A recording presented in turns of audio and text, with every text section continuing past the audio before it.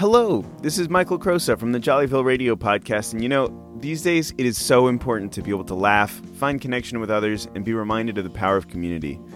That's why some friends and I got together to make Jollyville Radio, a short and uplifting fiction podcast, which is set as a radio show in the town of Jollyville.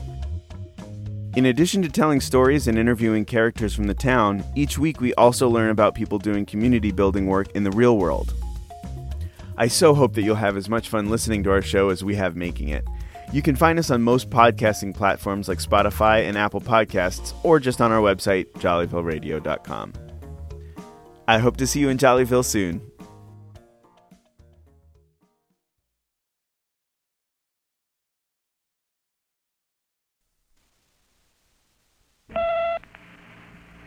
Adventures in time and space, told in future tense.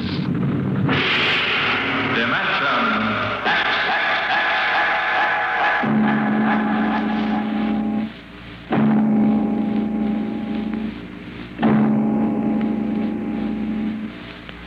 What you will hear transcribed in the next half hour represents either a magnificent hoax or the true explanation of the famous Grimshaw Sanatorium scandal, which made the headlines back in 1947. The manuscript upon which this account is based was removed by the New York State Police from a fountain pen cover found in the doorway to Dr. Grimshaw's study.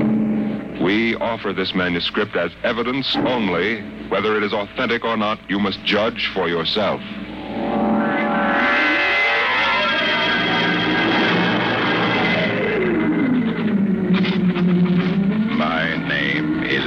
John Doherty, Hamilton College, class of 34, member of Theta Alpha. I'm one of those fools who wanted some excitement in life. So instead of going into my father's shoe business, I became a private detective. These are facts. You can check them if you like. The rest of what I write here is so fantastic that I don't expect it to be believed. If anyone should find this manuscript and read it, all I ask is that you notify Miss Millicent Armbruster of 299 Wallace Avenue, Buffalo, that Johnny Doherty is dead. On the evening of July 1st, Miss Armbruster and I were driving to a wedding. Not our own, though I wish it had been. It was Sunday, and in order to avoid traffic, I took the old Mill Road, single-lane dirt affair that runs past the Gowanda Cemetery. Hey, Johnny, aren't you going too fast? Not for this road. There isn't a thing around except some tombstones. Johnny, the gate to the cemetery. What about it? That hearse. I don't see any... Hey, Johnny, look out! Look out!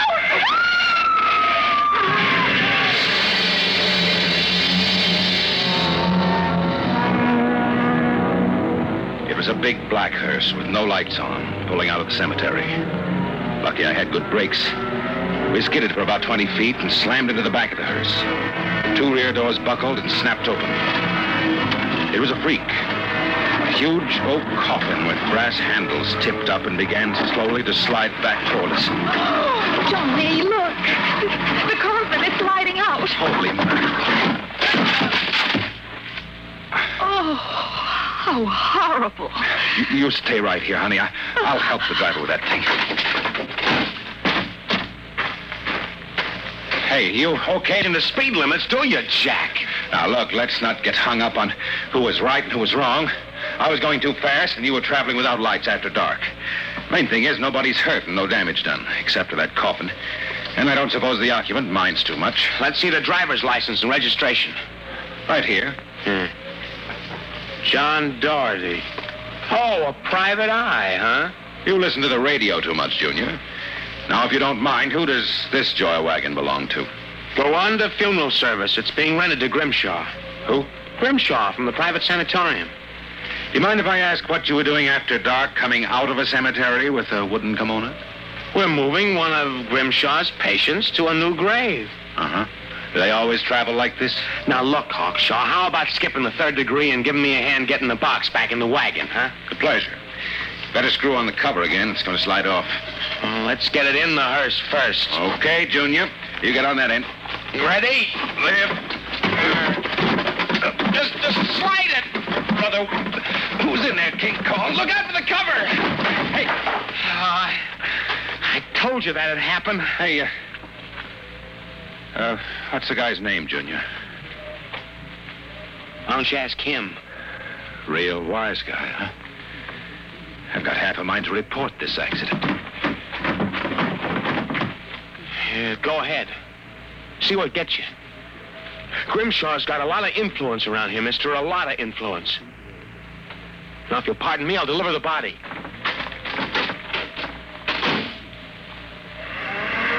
So long, Junior. Johnny? Johnny? Coming, honey. Everything all right, Johnny? Well, I thought so until a few seconds ago. Listen, baby, can you sit here in the car for another 5 minutes? Oh, we're due at the wedding in half an hour. I won't be long. Where are you going? For a stroll through the cemetery. Oh, hey, Johnny, stop making jokes. Honey, when we lifted that coffin back on a meat wagon, I got a good look inside of it. Oh. Exactly how I felt. I figured we'd knocked the stuffing out of the corpse. Only I didn't expect the stuffing to be sand. What? Yes. It wasn't a body. It was a dummy stuffed with sand, a dummy with a wax face. Johnny. Which brings up an interesting question. Who's supposed to be in that box? And just where's the dead man spending his time?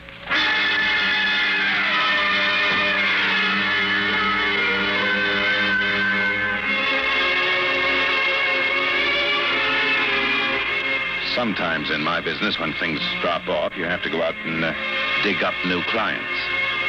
Well, my next case was a gentleman named Harlan Ward, Sr., the wealthy automobile manufacturer. I'd gotten his name off his son's tombstone. Are you trying to tell me, Dorothy, that my son Harlan was never buried at Gowanda Cemetery? Exactly, Mr. Ward. Why? Maybe if you'll tell me the circumstances surrounding your son's death, I can help answer that. My son was a rather impetuous young man, tall, good-looking. After his graduation from Princeton, he began drinking quite heavily. After he got into a couple of scrapes, we sent him to Dr. Grimshaw's sanatorium in the hope that he could be cured. While my wife and I were in Europe, we received word that he had died. He was buried at Gowanda in our absence. Last week, my wife and I decided to have his body removed to the family vault here at Short Hills. How did your son die, Mr. Ward? Suicide. He slashed his wrists at the sanatorium. You never saw the body? No. We couldn't get back from Europe in time. I see. See here. How do I know this whole thing isn't a plan to fleece me? How do I know that you didn't remove the body yourself? You don't. But you're a rich man, Mr. Ward, and you're perfectly willing to take a chance that I'm on the level and that your son may still be alive. You sound very sure of yourself, Mr. Dorothy. My fee is $2,000 retainer plus expenses. What sort of expenses?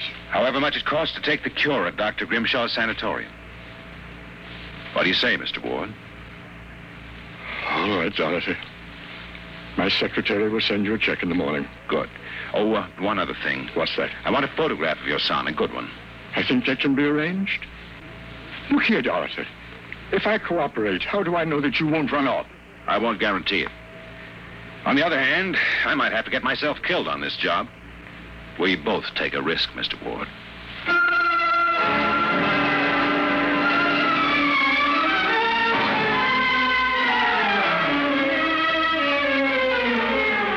Dr. Grimshaw's sanatorium was just outside Gowanda, and it was strictly for the 400 at $60 a day. Most of the cases were nervous breakdowns and alcoholics.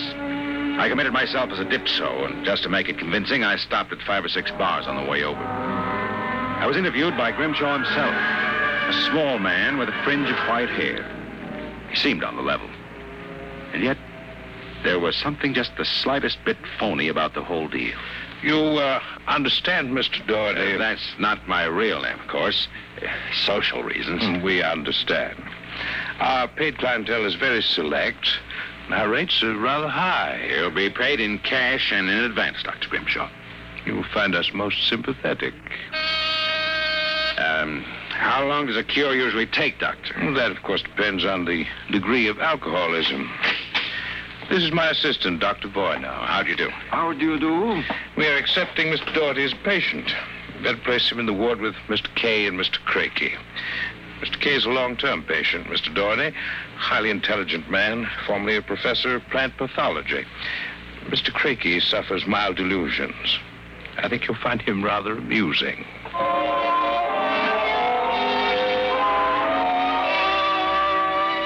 After about 3 days, my roommates, Arthur Kay and Crakey, got used to me, and we even began to play three-handed bridge.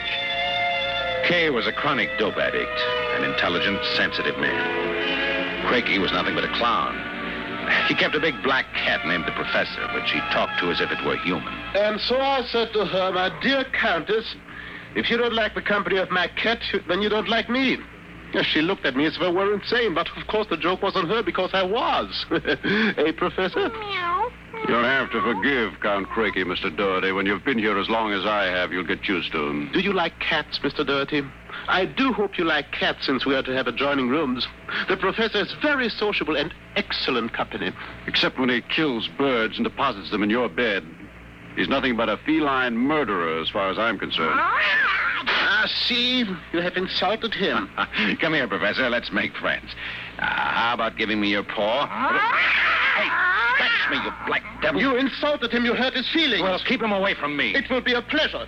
I would advise you not to insult him again. Count Crakey is not altogether without influence, as Mr. Kay will inform you. Good afternoon. And evening.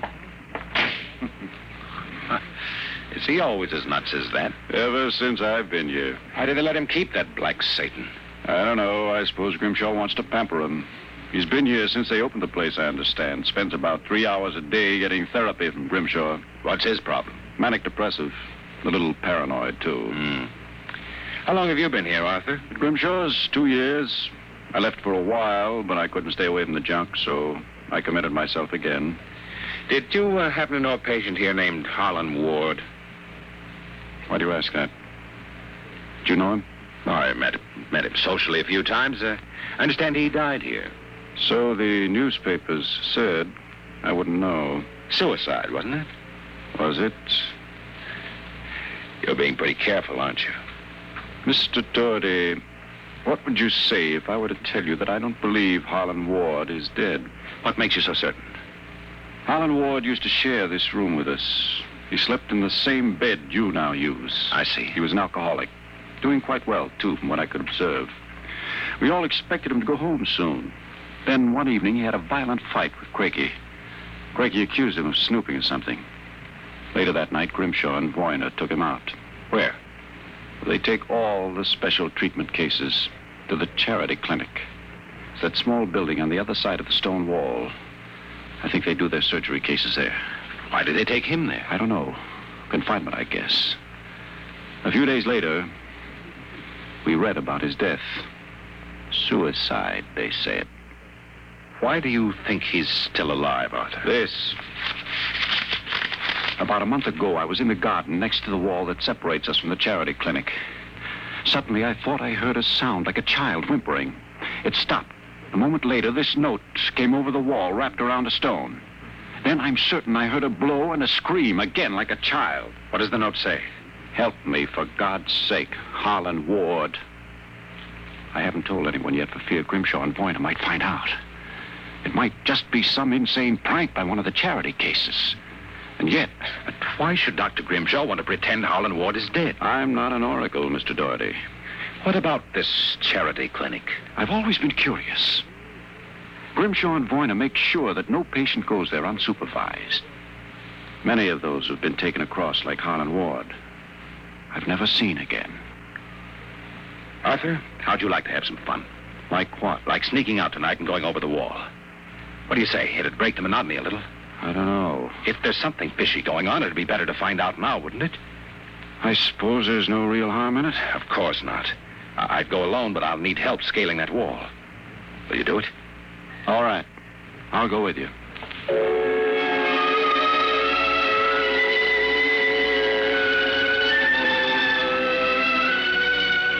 It was shortly after midnight when Kay and I slipped out of the room and made our way out to the garden.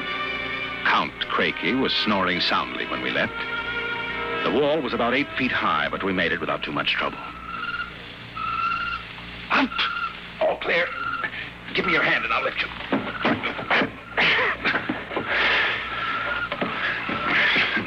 Careful when you drop. Ready? Go ahead.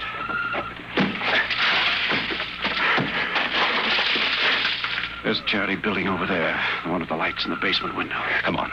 We'll make a run across the driveway and hide in that clump of bushes alongside the building. Ready? All right.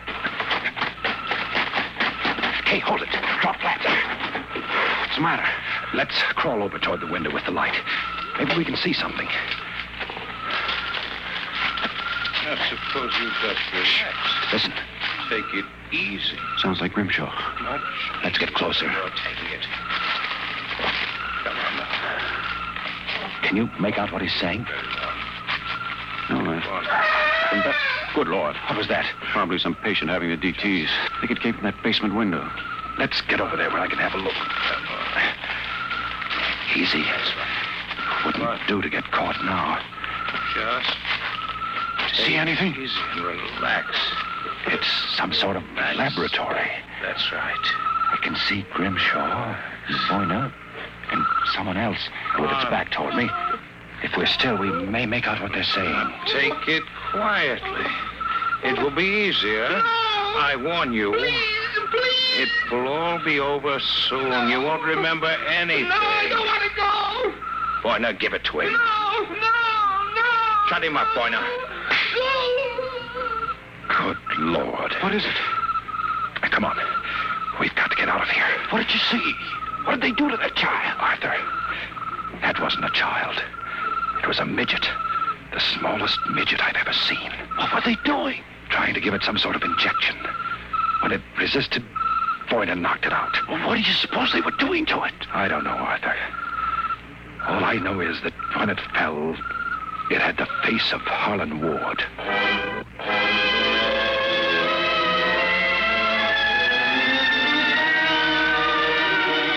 All the way back to our room, my brain was working like a pinball machine. Only the score wouldn't add up.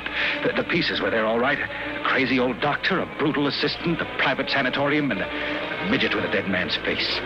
But I couldn't figure it out. I thought that when I got back to our room, I'd have some time to think about it. But I'd forgotten about our friend, the happiness boy, Count Craigie. Ah, so I've caught you.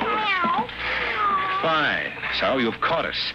Now, how about crawling back into the woodwork like a good little count? Where were you? Mink hunting. Arthur and I like to go mink hunting at night. It's a funny thing, though. The mink weren't running very good. The grunion were running like crazy, though, weren't they, Arthur? Like crazy, Mr. Doherty. You make fun of Count Craigie. You're lying. I shall report you to Dr. Voyna. Better not, if you know what's good for you. So you threaten me. Me, Count Craigie, world champion gymnast and barbell balancer. I shall scream for help. Help! Help! You heard him? Just knocked him out. What do we do now? Put him to bed. Hope that when he wakes up in the morning, he's forgotten the whole thing. And if he hasn't? They won't take him seriously anyway. I don't think Grimshaw would believe him. Besides which, he doesn't know what we actually were doing. Come on, let's get him back into bed.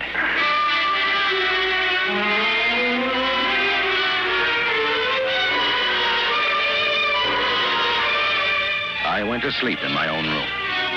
And the next thing I felt was the sharp jab of the hypodermic needle in my left arm. I started to struggle, but it was no use. Take it. Voyna and another assistant were holding me down. Grimshaw stood over me, the empty needle still in his hand. That's it. Be useless to struggle, Mr. Doherty. In a moment, your motor nerves will be completely paralyzed. What's this about, Grimshaw? I might ask the same of you. My good friend Count Craigie informs me you and Mr. K decided to do some snooping earlier tonight. He followed you and saw you climb the wall. Craigie's insane. That is a matter of opinion, Mr. Doherty. Craigie, hey, what is this? Perhaps my assistant, Dr. Grimshaw, would be good enough to explain. Assistant? Yes. You see, I am the actual head of the Grimshaw Sanatorium. Grimshaw? Count Craigie feigns many delusions, Mr. Doherty, but in this case, he's telling the truth. Count Craigie is actually Professor Ernst Hassler. Professor Hassler and I worked together in the Berlin Neurological Institute before the last war. Unfortunately, my political affiliations with the Third Reich were under investigation after the war by the War Crimes Commission. However, Dr. Grimshaw managed to smuggle me into this country where I masquerade as a mental patient. Thus, we are able to continue certain experiments which were interrupted by the American army. I can imagine the sort of experiments you've conducted. You and your friend, Mr. Kay, will discover their exact nature very shortly, Mr. Doherty. It's a magnificent opportunity to serve science.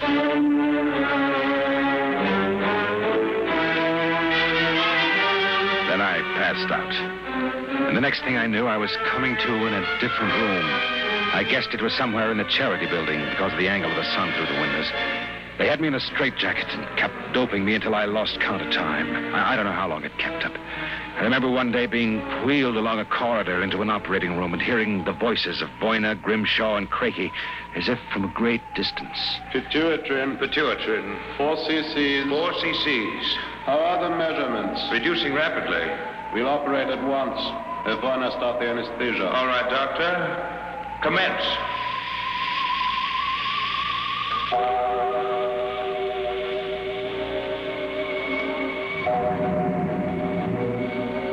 When I came to again, I had a blinding headache.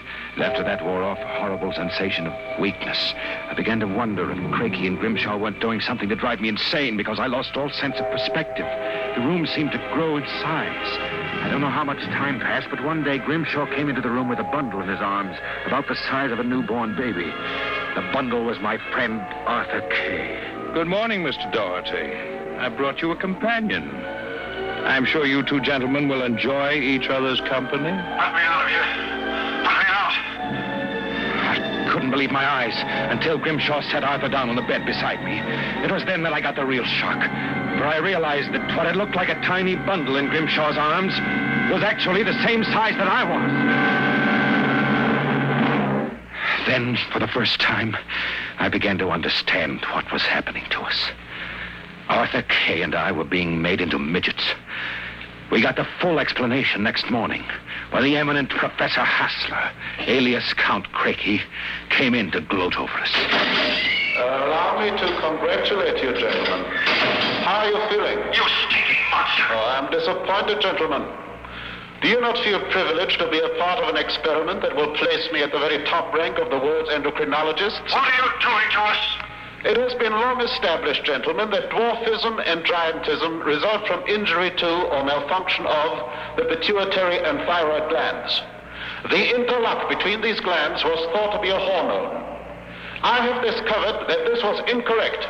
It is an enzyme I isolated some years ago. I was well on the way to synthesis in Germany when the surrender interrupted me. The interruption also limited the number and type of subjects on whom I could experiment. I was forced to find others. Such as Harlan Ward? Mr. Ward was only a control experiment. And now you've done the same to us. No, gentlemen. For you, I have reserved a special privilege. You, gentlemen, will be the first to test the full effects of the enzyme. In short, I intend that you, Mr. Kay, and you, Mr. Doherty, when the experiment is completed, will emerge as perfectly healthy, normal individuals. Except, of course, that you will be only 5 inches tall.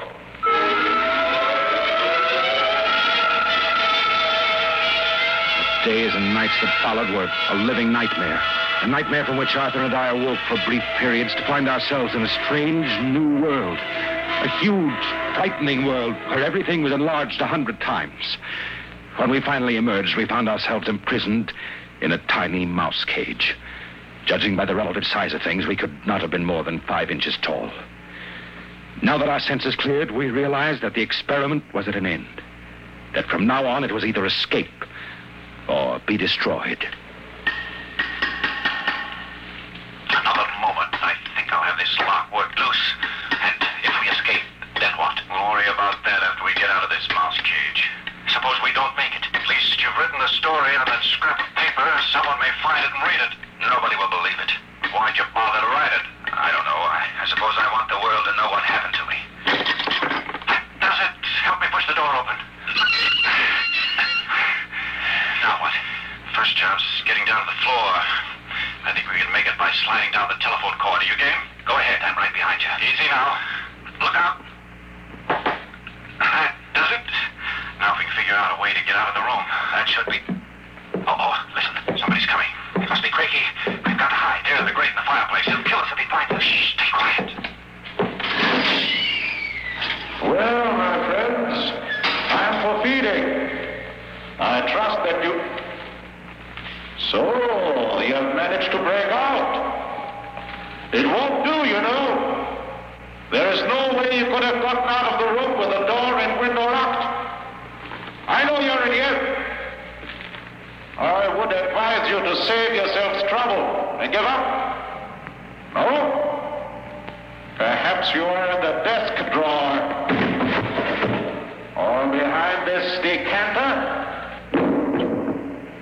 Then perhaps in this cabinet. Very well. I shall count to 5. 1, 2, 3, 4, 5. You will not get up, eh? Very well, my tiny friends. If you prefer to play the game of cat and mouse, then I shall be happy to furnish the cat.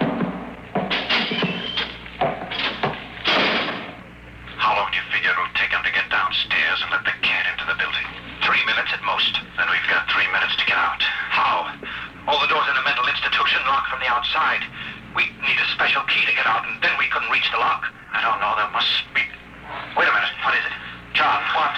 Do you see that thin strand of wire running along the molding? What about it? Do you know what it is? No. It's the automatic fire alarm. What about it? When the alarm is tripped by a fire, all the locks are sprung so that the patients can escape in the rooms. Are you certain? Positive. This door is part of the system. If I can work the insulation off that wire and short it before Craigie lets the cat in the building, let's go.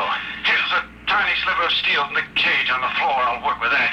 You keep an ear to the door. Go ahead. This insulation is tough as rawhide. How much time is there? Not much. There's stuff here. Let me help. What was that? What? I thought I heard the door slam. Mikey couldn't be back so soon. Hurry up, Arthur, for God's sake.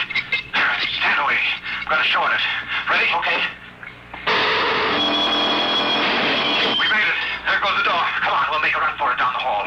If we can get to the garden, we've got a chance. I smell smoke. The short may have actually started a fire. Come on. Oh, wait a minute. What's up? I have to go back. The manuscript. Don't be a fool. There's no time. Come on. You go ahead. I'll catch up. Hurry up. I'll wait in the hall. Only a second.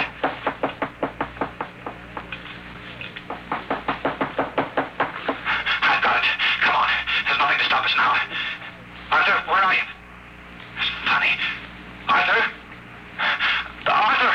Arthur, what's happened to you?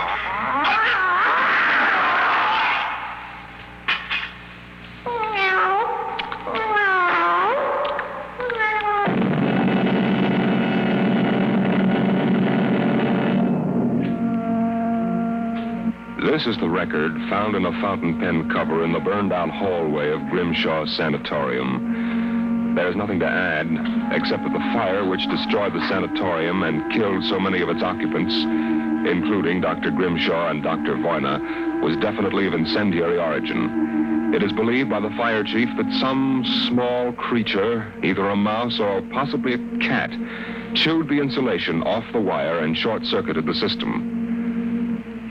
The two patients, John Doherty and Arthur Kay, vanished completely after the fire, and their remains were never found.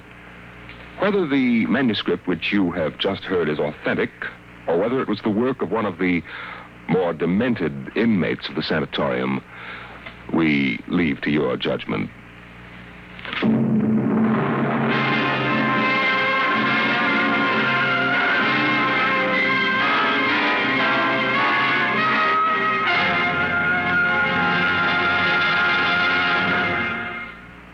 You have just heard another adventure into the unknown world of the future. The world of Dimension X.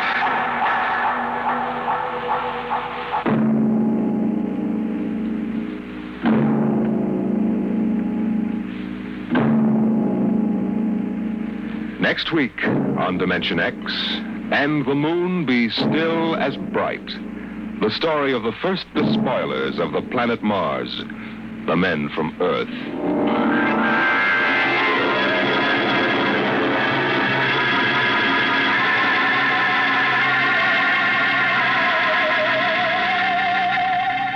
Tonight, Dimension X has transcribed Dr. Grimshaw's Sanatorium. Adapted for radio by George Lefferts from an original short story by Fletcher Pratt. Featured in the cast were Carl Weber as John Doherty and Roger DeKoven as Arthur Kay. Your narrator was Norman Rose. Music by Albert Berman. Engineer Bill Chambers. Dimension X is directed by Edward King.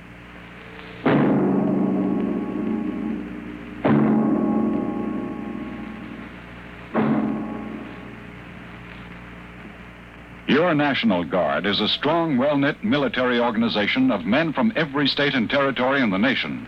No matter what emergency faces our country, a National Guardsman has insured his future. He's trained to handle himself if the going gets tough. And at the same time, he's learned new skills to help his civilian career. Regular Army and Air Force pay scales apply to every hour of training a Guardsman takes. So, men, if you're over 17, join the National Guard. Keep your guard up. Enjoy Bob Hope and Groucho Marx, coming soon on NBC.